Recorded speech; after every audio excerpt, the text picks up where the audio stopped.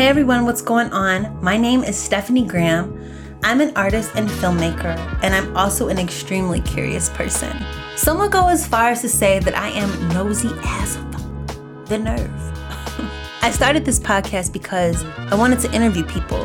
I'm not just talking to anyone either. I'm talking to people who are in the thick of what they do. I want to know how they live their life and how they get things done so that I can apply some of their savvy to my own life. I'm sharing this with you so that you too can do the same. We can do it together. We all got to start somewhere, and if you're not looking for practical info, stick around anyway because my guests are fascinating and it's my goal to get to the bottom of their I mean, aren't we all just a little bit curious of what it's like to live someone else's life? And if we do it the same? There are also times when I will feel called to catch up with you one-on-one and let you know about what's going on with me, either in life or with my art practice. You didn't think I'd get the dirt on all these cool people and not let you know what's going on with me, did you? I mean, I'm a Libra. We believe in balance. Listen, I am a big believer that even though we are all different, we can still find ways to relate to each other. It's time to get down to business, so welcome to the Nosy AF podcast. Hey guys, welcome back to the podcast. I thought I just want to say something. It's very dark out here. It is very dark out here. The world is, it's insane. And I am just taking time to learn more about what's going on with Israel and Palestine. I'm so thankful to the patience of my friends and colleagues who have allowed me to ask questions while I research and form opinions. It's really dark because on top of that, in Chicago, we have a migrant crisis, I guess is what they're calling it. And it is a crisis. I mean, we have tons of migrants here. They have no place to live. They're living in tents and they're all over. And there are arguments about where they should go, them seeking preferential treatment over the unhoused population that's already been here. It's just overwhelming. And everyone has points. And, I feel like I'm definitely one of those people that's like, everybody should have a house. But it just seems as simple as that is to say, for some reason, it's so complex to say too. So I don't know. It's just really wild. It's just really wild and a lot. And I don't even know what else to say outside of that. But I really hope that you are taking care of yourself and that you're taking time to learn and rest. And, I do have some good news to share on top of today's podcast episode.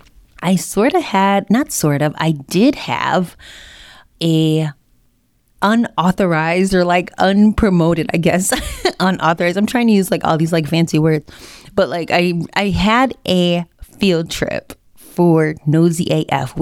A group of us went to go see Sherry Rush's exhibition. Sherry Rush and Jared Betts had an exhibition at the Epiphany Center for the Arts here in Chicago. Nurit, who listens to the podcast, hey Nurit, reached out to me when I threw out an offer to go see the exhibition. Amanda, the producer, had hit me up first, I want to see the exhibition. Nurit's I want to see it.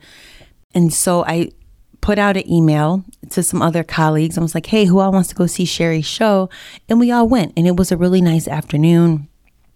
The director of Epiphany gave us a tour of the other exhibitions that were going on in the space. And then Epiphany Center for the Arts, they have a bar and a happy hour and food. And so after that, a few of us stayed to just continue to have conversation about what we're up to in our art practices and things that we're thinking about. And it was a nice evening. So if you are in Chicago, that's definitely sort of a spot that you should check out for sure. They have shows, they have art, they have cocktails, food. I mean, what more can you ask for? The parking is sort of whack though. I'm not going to lie. You got to park in the neighborhood, which is permit parking. And then they had an event going on and valet was $25. Like, that's what I'm saying. Inflation, it's just too much going on. $25? Ugh. Anyway, listen, let's get into today's conversation. Hello, my ever so curious friends. Welcome to another exciting episode of Nosy AF. I am Stephanie, and today we're diving deep into the artistic heart of Newfoundland and the pulsating art scene that has blossomed from its rich heritage. Our guest today is not just any ordinary guest. He's a man of many talents with a history as vibrant as the artworks as his gallery hosts. James Baird, born in St. John's in 1953, has played an instrumental role in shaping the artistic landscape of Newfoundland, from establishing a chain of convenience stores, owning a bookstore, launching a newspaper, to his insightful stints in federal politics, radio, and TV commentary. James has embraced an eclectic range of endeavors, and y'all know I am loving that he has convenience stores or had convenience stores because I want a grocery store. However, amongst these diverse paths, let me get back to James. The most captivating feather in his cap remains the James Baird Gallery, which he founded in 1989. This gallery, for over 3 decades, has not only been a treasure trove of contemporary painting, but also a window for the world to witness the sheer brilliance of artists from Newfoundland and beyond. With the Pooch Cove residency, which, by the way, you should apply for, they are now accepting applications. It is a dream. I would definitely say apply if you are an artist seeking a residency.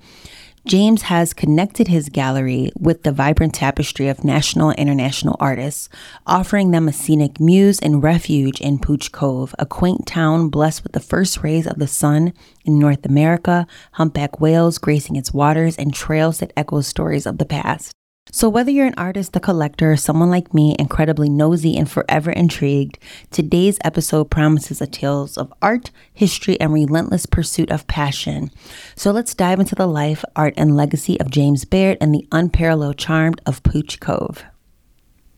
So, listen, everybody, welcome to the Nosy AF podcast, okay? James and I were just speaking about how in the Catholic Church, I want to make sure we're all in here, in the Catholic Church, priests... Celibacy in the Catholic Church is a fairly recent phenomenon. For many hundreds of centuries, Catholic priests could marry and have children. And it was only when the Catholic hierarchy figured out that if the priests were celibate, that all their assets would go to the church, that they saying that the priests had to be celibate. It's not something that people think that was there from Christ's day. It's not true. I mean, it's like marriage is a fairly recent social construct. If you take 2,000 years, we've been around from Catholic-wise. It's only a fairly 200, 300 years that marriage was even a thing. And we talked about dating. I mean, you were talking about Chicago and North America and everybody dated. Well, India, they didn't date. They're all arranged marriages. They didn't even see the people that they were going to marry until their wedding day. And then they're veiled, and the veil comes off, and surprise, we have a winner. Wow.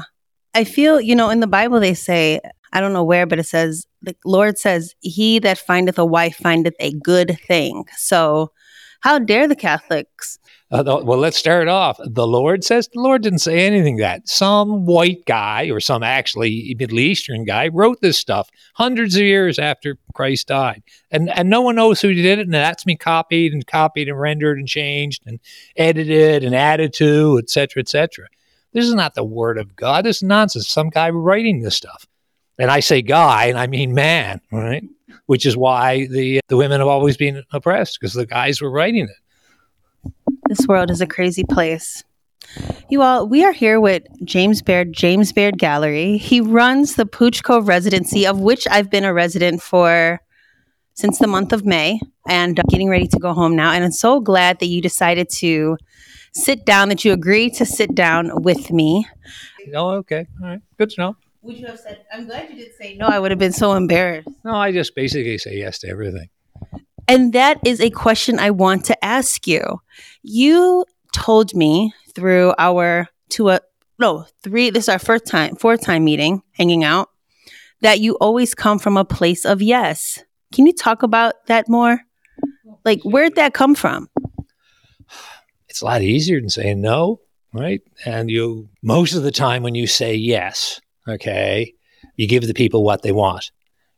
I live in Newfoundland, okay? And if I need help with something, I'll just go, hey, buddy, can you give me a hand? And they'll say yes. So when people say they're coming to Newfoundland, I say, come visit, come stay, come visit, come for dinner, etc. And people say that, I'm sure, in Illinois or in Texas or etc., but they don't actually mean it. Newfoundlanders want you to show up, and they'll be disappointed. They run into you 3 weeks later and say, well, how come you never came by?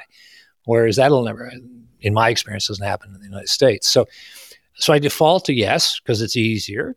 Most of the time, it never happens that they actually don't show up because something gets in the way for whatever reason.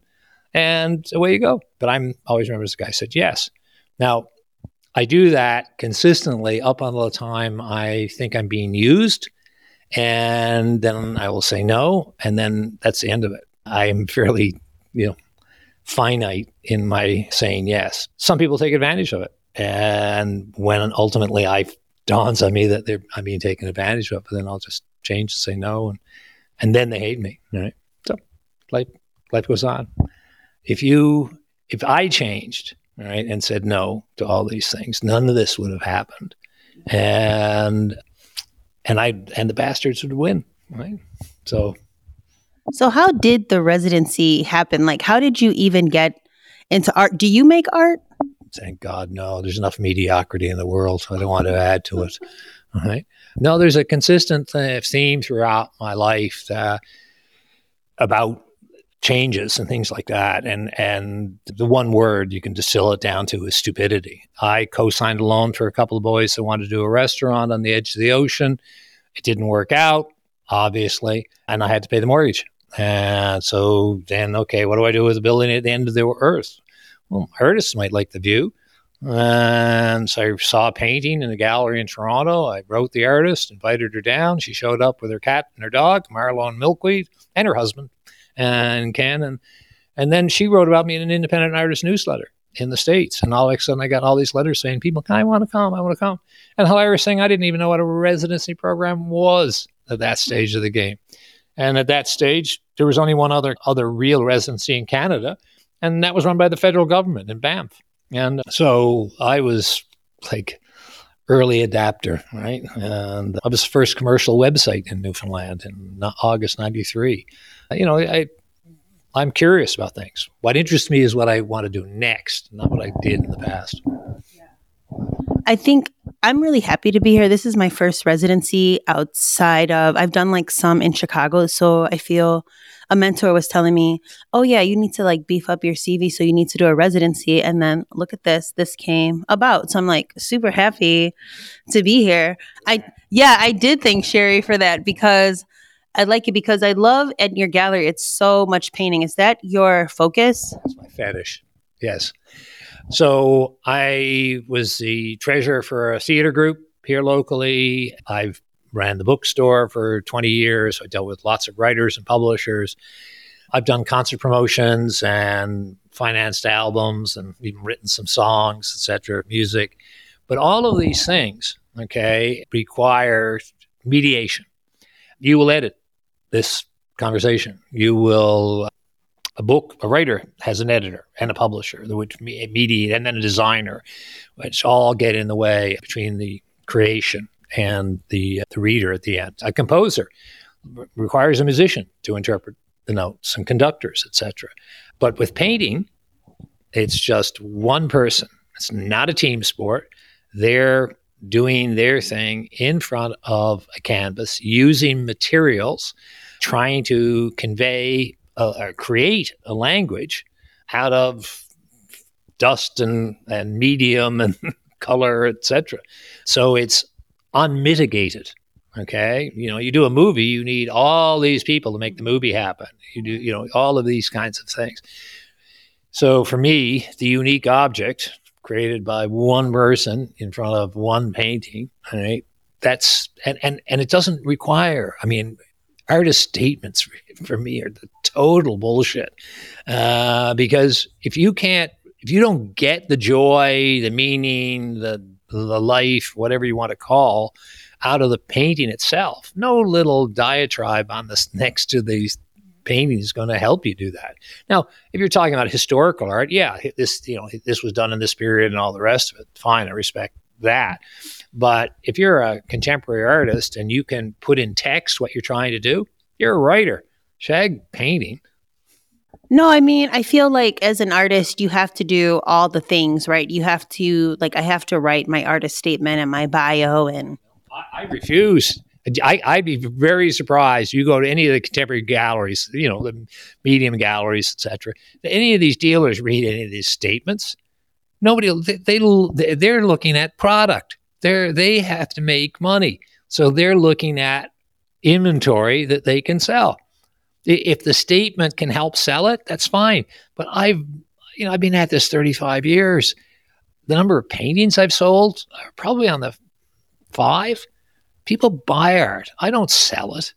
If you don't like the paintings, nothing out of BS that I'm going to give you is going to make you like the painting.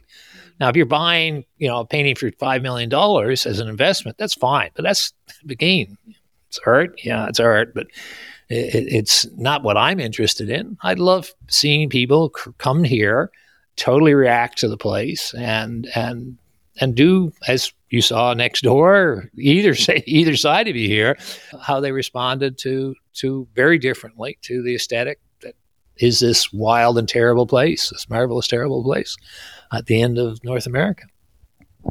Are you upset that I'm not a painter and I'm here? No. This was not my month. We do 80 plus residencies a year. If I'm the only curator, it can be it's a lot of bloody work, but it's only my voice or my vision, etc. So we hand off. We have particular people, artists generally, sometimes art dealers, sometimes curators, select and put together a group for a particular month. And so them picking is them, right? So I take no responsibility for it. That was up to them. She thought you were a good fit for this month, and away you go. So, and again, having other people curate also means that I see things that I probably would ignore, right? Yeah. That I just wouldn't run across. Hey, I just want to pop in here real quick to let you know that I'm an artist. I make work about social class, subcultures, race, and gender. These topics are complex, they're interesting, and they come up in my life all the time. Because I love to laugh, a lot of my work has humorous tones. I genuinely enjoy making and creating all sorts of things. My main medium is photography and film, but I also enjoy organizing art events. I would love to keep you in the loop of everything that's going on with my art exhibition, so please consider signing up for the Studiogram newsletter at missgraham.com/sign up. Okay, back to the top. Well, I'm still so glad to be here.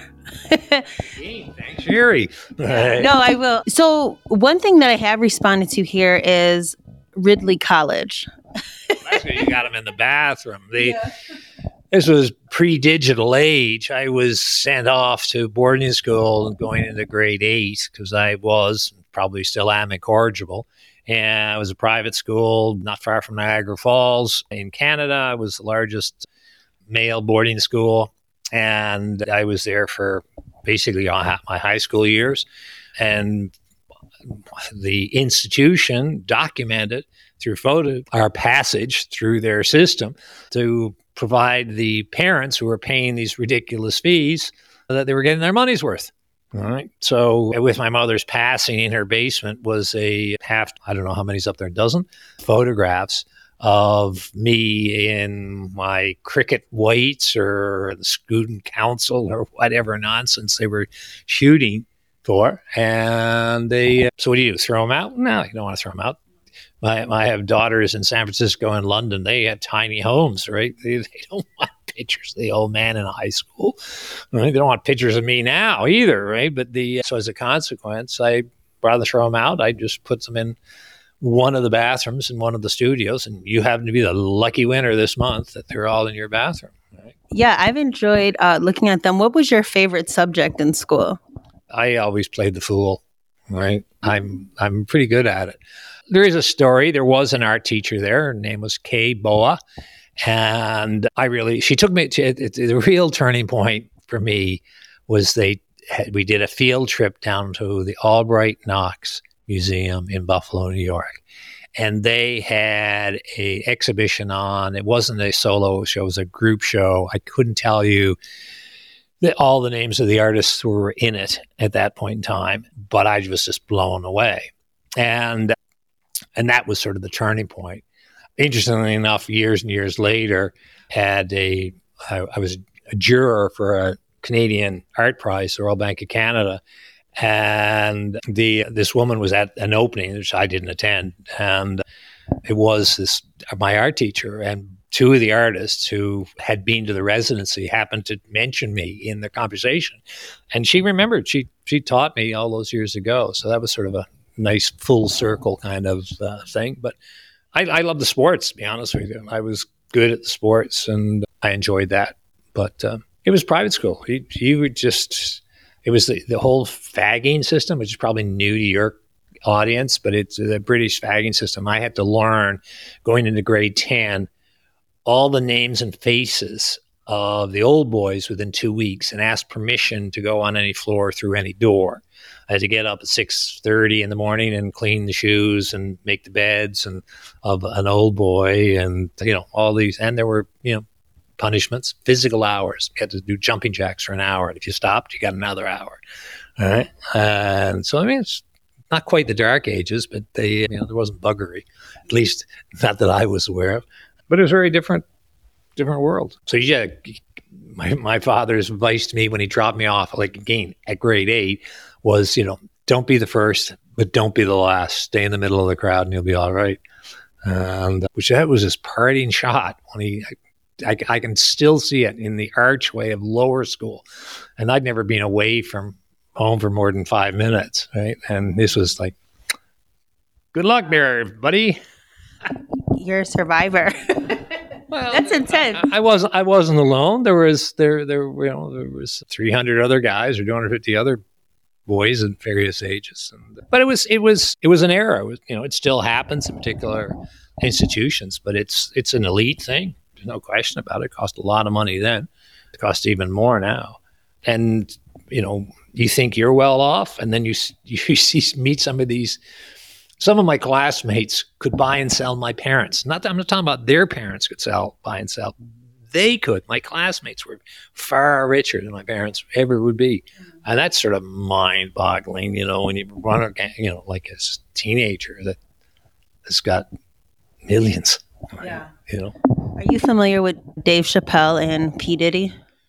I know them names. I can't say I'm, conversant with their. Well, it just reminded me of this, like when you think what you have is great and then you see maybe more. It was funny because Dave Chappelle, is like a famous comedian. Yeah. He had took his whole staff out on a yacht, and one of his comedians was like telling the story, and then P. Diddy called and they're like, "Hey, we're out on the water," and he's like, "Come on!" And so they're like, "We thought we were on a yacht, and then we pulled up on Diddy's yacht."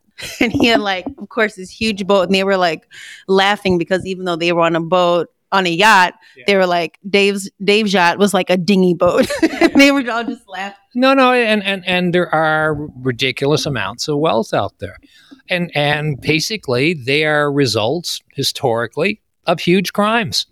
Okay, and they they're not geniuses. They're lucky. They made a right decision or good move, and they played it well or whatever. But they're not that much smarter.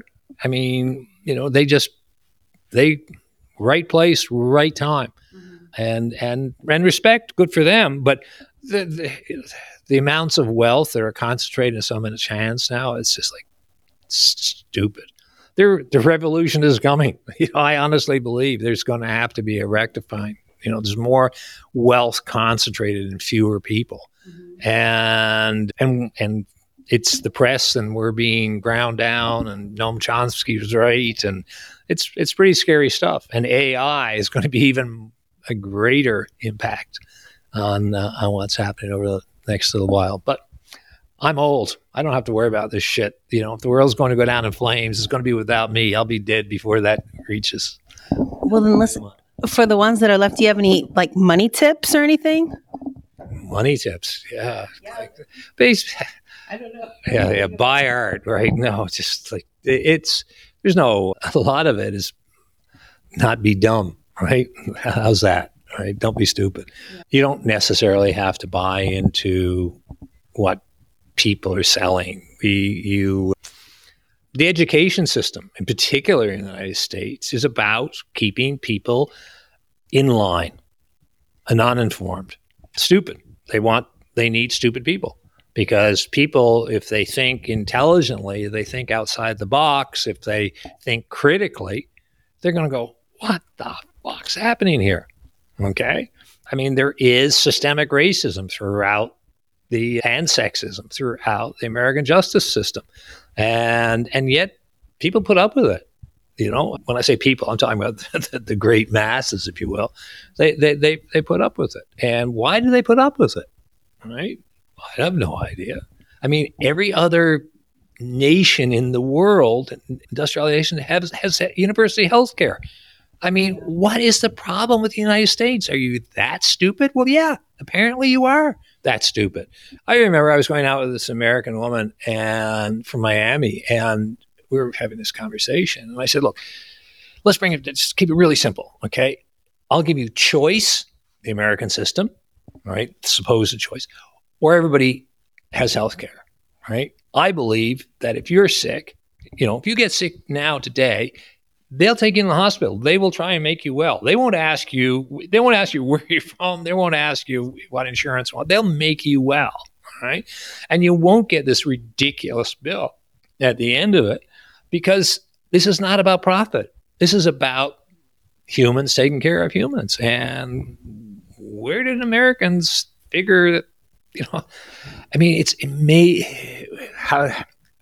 we're actually watching the decline and fall of the American empire in real time. It's wild. You can read about the decline and fall of the Roman Empire and how that imploded, or the British, after the Second World War and the downfall of the Commonwealth. And they ruled the world for hundreds of years. And America, their time is coming. And the Americans they're so blissfully unaware of it. It's absolutely incredible. Maybe I need to move my family to Pooch Cove. The people 4 of the residents last year moved here. Yeah. You met Laura, who's next door. There's another one up the street. There's one in Brigus. No, the bulk of them are Canadians, and they're coming for economic reasons. You can get a house here for $100,000. $200,000. Right? You can't do that in Toronto or Calgary. Can you do that in Chicago? My place I got pretty cheap, but I had to fix it up. Yeah, well, that's fair enough. But again, when I say 100, next door was 115,000. Sure. That was Canadian, so that's only like 90 US. Yeah. So it's even less. But anyway, it's the people who are moving here principally are economic refugees. Right? Yeah. Though we have a lot of Ukrainians coming in here right now because we chartered flights when we brought them here. Newfoundland government brought them here because our population is aging and declining. And so we need breeders. Wow. Okay. Well, that's good to know. It's an open opportunity. Yeah. One last question I have. So that you sell art with your gallery, do you have, I know we were just talking about money, but do you have advice for those that are interested in art collecting? Like if somebody wants to buy work, what's your thoughts around that? Number one, the art collectors, that's something galleries bullshit, right? Oh, art collectors. They don't have art collectors. The number of art collectors that these galleries have, even the high-end ones, are less than 100, less than 50, less than 10. Okay, in these galleries. What you have are people who are decorating their homes. Okay, they're clients, and they'll fill their home with art, and then they stop buying. Okay, now if they're really rich and disposable income and all the rest of it, or have a second home, et cetera, yes, they'll buy. But for the most part, they are decorating. Okay. Now, they can decorate with edgy stuff. They can decorate with family photographs. They can decorate with, giant paintings, et cetera, et cetera. But essentially, they are decorating. Then you get people that accumulate art. Now, accumulating is different from collecting. Okay. You have lots of people. You've been in people's homes where they got all this stuff, but there's no common thread. Okay. If you actually want to collect art, write what your collecting idea is in one sentence. I collect contemporary Canadian painters of color, right? Whatever. If you can do that in one sentence, and then everything you buy is based on that criteria, then you're building a collection. Okay. If you just go out and say, "Oh, that looks pretty," right? That looks really good. And I met her down at the bar. She's hot. I'll buy that one too, right? Then that's an accumulation, okay? And yes, the commonality is that person collected them all, but doesn't make it a collection. There's only one rule: buy what you love. And so what I do is I need to make sure that people are happy with what they buy. You buy a book, you don't like it, putting aside the price point. You don't like the book, you put it on your shelf, forget about it, or you give it away, or throw it out, or whatever. You buy a painting, you're going to be looking at it for the next 30, 40 years. So if you don't love it, why are you buying it? It makes no sense. So I say to you, look, if you fall out of love with this painting you're getting from me, and you fall out of love with it in 5 years' time, bring it back. I will credit you for every cent you paid me for it. So you paid $6,000, I'll give you credit $6,000 against anything else that you do love. And it gives them the reassurance that they are making the right decision. And this happened, generally divorces, right? And things like that, the new girlfriend says, "I can't stand it because you bought it with your ex-wife," kind of shit. So I'll take a step back. There's no problem. And I just want to make people happy. The fact is, you're putting these things on your wall. If you don't love it, seriously, what are you doing? Right? So that's the rule. Buy what you love, and you won't go wrong. And when people come down to me and say, "Oh, is this a good investment?" I go, "No, it's not a good investment. It's like jewelry. It's like buying a new car. You drive it off the lot and boom, right? And you turn around, take it back to the dealership. It's already lost 25% of the value. No, buy investment at that point. Now, you're trying to guess what popular opinion and tastes are going to be in art in 20 years' time. I can't do it for 6 months' time. Yeah. So we have no idea. Years ago, particular dealers would have they'd be colorists, or, they all their artists would be, big into color or what have you. And when I say that, I'm talking about the use of color, not the color of the artist's skin. But now, because of the internet, basically all these galleries from my level right up to Gagosian is that you want it in purple, we'll get it to you in purple. You want a big one, you want a green one, you want one to go left to right, you want abstract, you want realism. They are covering the waterfront because it's so accessible. You got to have the product. Now, a kilometer down the road, the pavement ends. At the top of the peninsula, on the east coast of the most easterly province in Newfoundland, in a community of 1,000 people, and I'm selling expensive, fine art, I can do it because of the internet and because I have the good stuff. Yeah. All right. I have what people are looking for. And I sell all over the world. And I have artists from all over the world. But again, I don't sell it. They buy it. I think that's a great place to start. I'm so glad you said that, because sometimes I would think, like, when people say art collector, I'm like, doesn't that just mean customer? Clients, customers. It's part of their BS.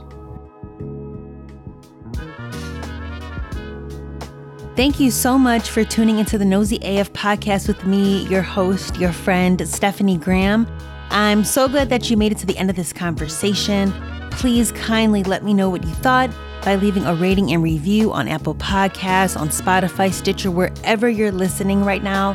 You can also connect with me at nosyaf.com via the Say Hello button. And if you're curious about what's going on in my art and film life, please visit my website at missgraham.com. Oh, and also, if there is someone that you're nosy about and you want me to have them on the show, please send suggestions via the Saying Hello button and I will check them out. Until next time, thank you so much for being you and see you soon. Peace.